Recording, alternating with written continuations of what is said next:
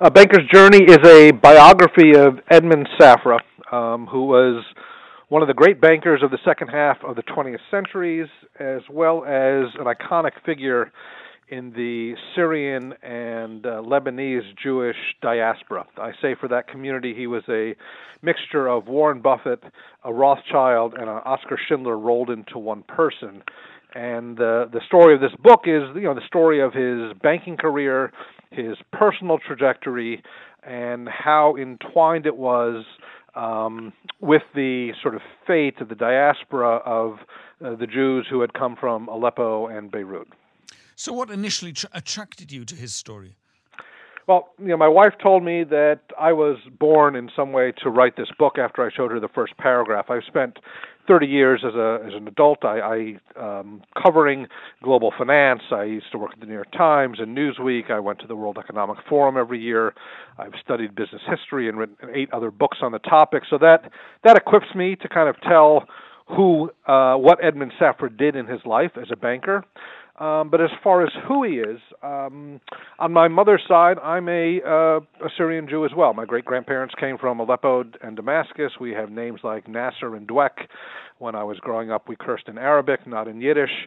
And so if you were to kind of construct a Venn diagram of people who enjoy creating 20th century global financial narratives and people whose grandparents and great-grandparents came from Aleppo, it's a very slim overlap, and I'm sort of the one person in there, and that's the junction of what this story is about. It's a story of the development of global finance, and it's the story of the Aleppo Jewish community. So when a colleague called me more than 5 years ago now and said, the Safra Foundation, they have this archive of all these materials from Edmond Safra's life. They have all these interviews that were done with hundreds of people who knew him in the years since his death, since 1999.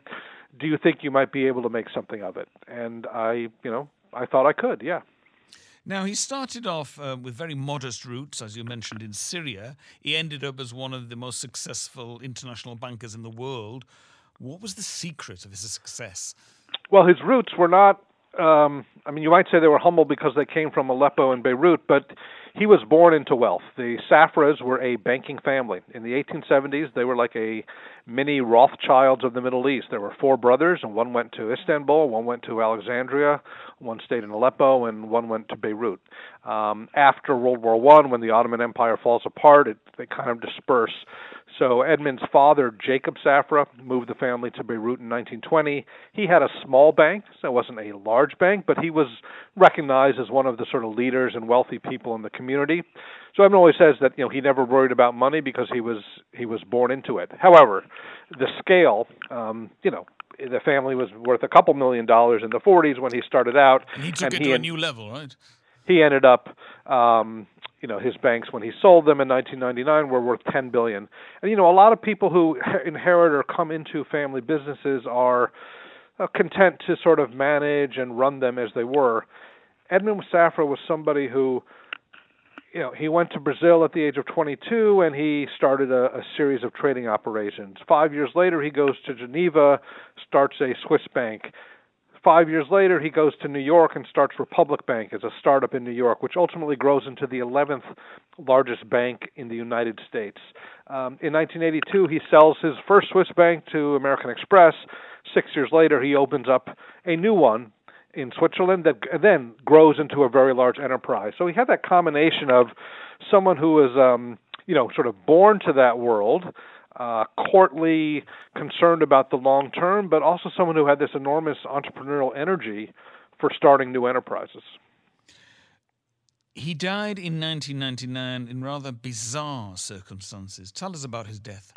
Yeah, I would say, what a lot of people know about Edmond Safra's life is how he was attacked at one point. There was an episode in the 80s where American Express had launched a smear campaign against him, and there's an entire 500-page book about that. And people know how he died because he died in a fire in Monaco in 1999, and that was written about in Vanity Fair. The upshot is, in his 60s, Edmond had Parkinson's disease and was kind of growing more debilitated. So he had a a large staff of sort of round-the-clock nurses.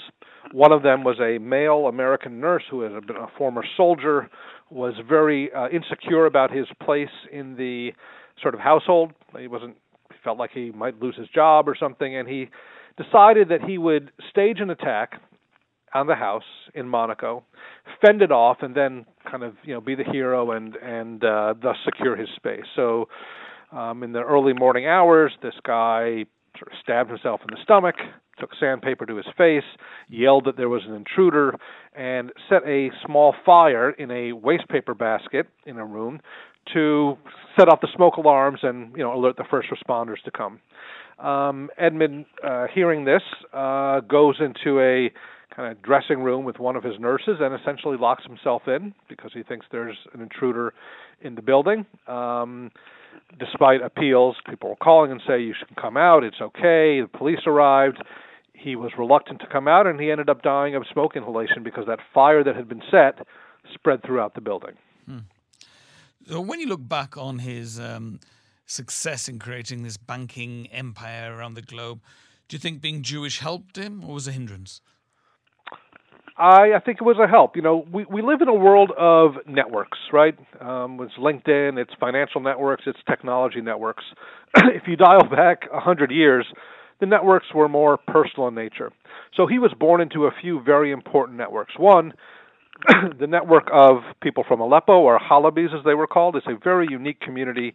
Part of the people in the 1880s and 1890s, they weren't just going to the U.S. There were 10 Halabis in Tokyo, in Manila, in Hong Kong, in Milan, in Manchester, England. And these were people, when you had to do business based on trust and who somebody's name was, there was this immense network already of merchants, traders, bankers that he could plug into. A second world that he plugged into, network he had, was the world of the Alliance. This was this network of French-speaking Jewish schools that were set up from Morocco all the way to Iran and Bulgaria and Greece. They were financed out of France. There was a central training center in Paris. They would bring teachers in, send them out to the Alliance schools throughout the Middle East. It was kind of a very large, almost fraternity if you went there. So he was part of that network. The Safras were part of what was then an international Jewish banking network. They were not likely to do business with J.P. Morgan Chase or people like that, but they were doing business with the Rothschilds and the Mocadas in London. I have documents showing them trading gold with them in the 30s, and I interviewed Jacob Rothschild, Lord Jacob Rothschild, a couple of weeks ago, who knew Edmond Safra quite well.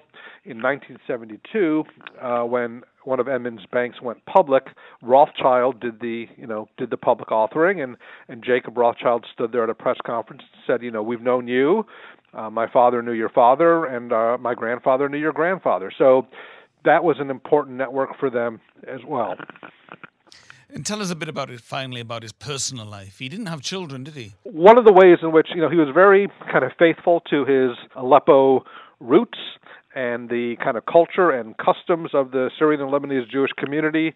The one place I think he departed from that was, most men, when they're in their 20s or 30, marry a woman who's several years younger and then have many kids. Because in that world, any business is by definition a family business, and only the sons can go into it. Edmond in his 20s and 30s was literally, I want to say, almost nomadic. He had his father's bank in Brazil, which he continued to own even until the day of his death. He had a bank in Geneva. He had his operations in Brazil. He had a bank in New York, and he was moving from one place to the other and summering in the south of France. At some level, he felt this was not an appropriate lifestyle for someone to have, a wife and small children. What kind of life would that be? So, for a variety of reasons, he didn't get married in his 20s and 30s. In his 40s, he marries Lily Safra.